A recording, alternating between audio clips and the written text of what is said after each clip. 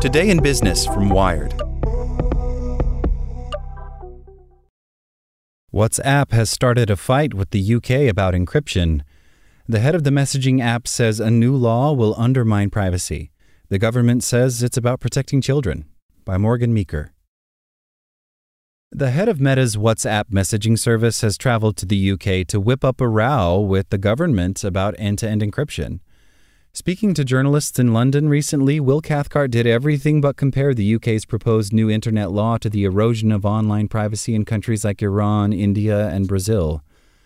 Out of all the regulations he has seen in the Western world, he says the UK's online safety bill is the one he's most alarmed about.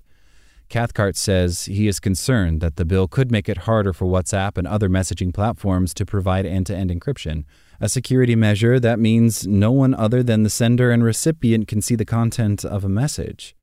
It's hard to imagine we're having this conversation about a liberal democracy that might go around people's ability to communicate privately, he says. But despite what Cathcart and others say, the bill isn't really about encryption. It's a sprawling Frankenstein's monster of a bill that has endured a period of extreme turbulence in British politics, outlasting 4 prime ministers and 5 digital ministers, with each change in government adding in new amendments and concessions. It is supposed to tackle a broad range of potentially harmful content on social media and to hold tech companies accountable for a lot of the activity on their platforms. But Cathcart's worries come mainly from a single sentence, which outlines requirements for tech companies to use accredited technology to identify child abuse content being sent publicly and privately on their platforms. That technology, WhatsApp asserts, doesn't exist. I haven't seen anything close to effective, Cathcart said. In 2021, Apple did try to introduce a system that would scan users' iCloud photos for child sexual abuse material, or CSAM. Critics of that plan said that there was a risk that governments could use the system to look for other types of content, and it was shelved in late 2022. If the technology to scan messages for CSAM can't be developed, the only way for companies to comply with the law would be to break their encryption, which platforms like WhatsApp and Signal have refused to do. In February, Signal threatened to leave the UK if the new law compelled it to weaken its encryption. We would absolutely 100% walk rather than ever undermine the trust that people place in us to provide a truly private means of communication, Signal President Meredith Whittaker told the BBC. Cathcart says WhatsApp would not comply with any efforts to undermine the company's encryption. We've recently been blocked in Iran, he says. We've never seen a liberal democracy do that, and I hope it doesn't come to that. But the reality is, our users all around the world want security.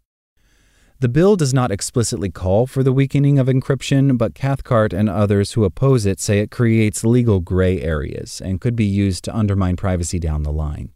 It's a first step, says Jan Jonsson, CEO of Swedish VPN company Mullvad, which counts the UK as one of its biggest markets. And I think the general idea is to go after encryption in the long run. Nobody's defending CSAM, says Barbara Bukowska, Senior Director of Law and Policy at Article 19, a digital rights group. But the bill has the chance to violate privacy and legislate wild surveillance of private communication. How can that be conducive to democracy? The UK Home Office, the government department that is overseeing the bill's development, did not supply an attributable response to a request for comment. Children's charities in the UK say that it's disingenuous to portray the debate about the bill's CSAM provisions as a black and white choice between privacy and safety. The technical challenges posed by the bill are not insurmountable, they say, and forcing the world's biggest tech companies to invest in solutions makes it more likely the problems will be solved. Experts have demonstrated that it's possible to tackle child abuse material and grooming in end-to-end encrypted environments, says Richard Collard, Associate Head of Child Safety Online Policy at the British children's charity NSPCC, pointing to a July paper published by 2 senior technical directors at GCHQ, the UK's cyber intelligence agency, as an example. Companies have started selling off-the-shelf products that claim the same. In February, London-based Safe2Net launched its Safe2Watch product that it says can identify and block child abuse material from ever being uploaded to messengers like WhatsApp. It sits at device level, so it's not affected by encryption, says the company's chief operating officer, Tom Farrell, who compares it to the autofocus feature in a phone camera. Autofocus doesn't allow you to take your image until it's in focus. This wouldn't allow you to take it before it proved that it was safe. WhatsApp's Cathcart called for private messaging to be excluded entirely from the online safety bill. He says that his platform is already reporting more CSAM to the National Center for Missing and Exploited Children, or NCMEC, than Apple, Google, Microsoft, Twitter, and TikTok combined. Supporters of the bill disagree. There's a problem with child abuse in end-to-end encrypted environments, says Michael Tunks, head of policy and private affairs at the British nonprofit Internet Watch Foundation, which has license to search the internet for CSAM. WhatsApp might be doing better than some other platforms at reporting CSAM, but it doesn't compare favorably with other meta services that are not encrypted.